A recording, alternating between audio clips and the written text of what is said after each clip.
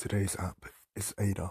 Ada is a great app that I would recommend everyone to install. It is an app that has an AI and that asks you questions about how you are feeling. Based on this, it comes up with a diagnosis for what is wrong with you.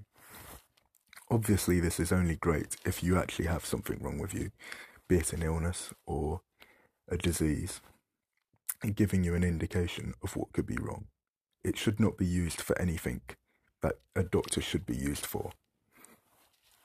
So you should seek medical advice if needed. However, I find it a cool and nifty app if I feel like there's something wrong with me at the time that does not feel major.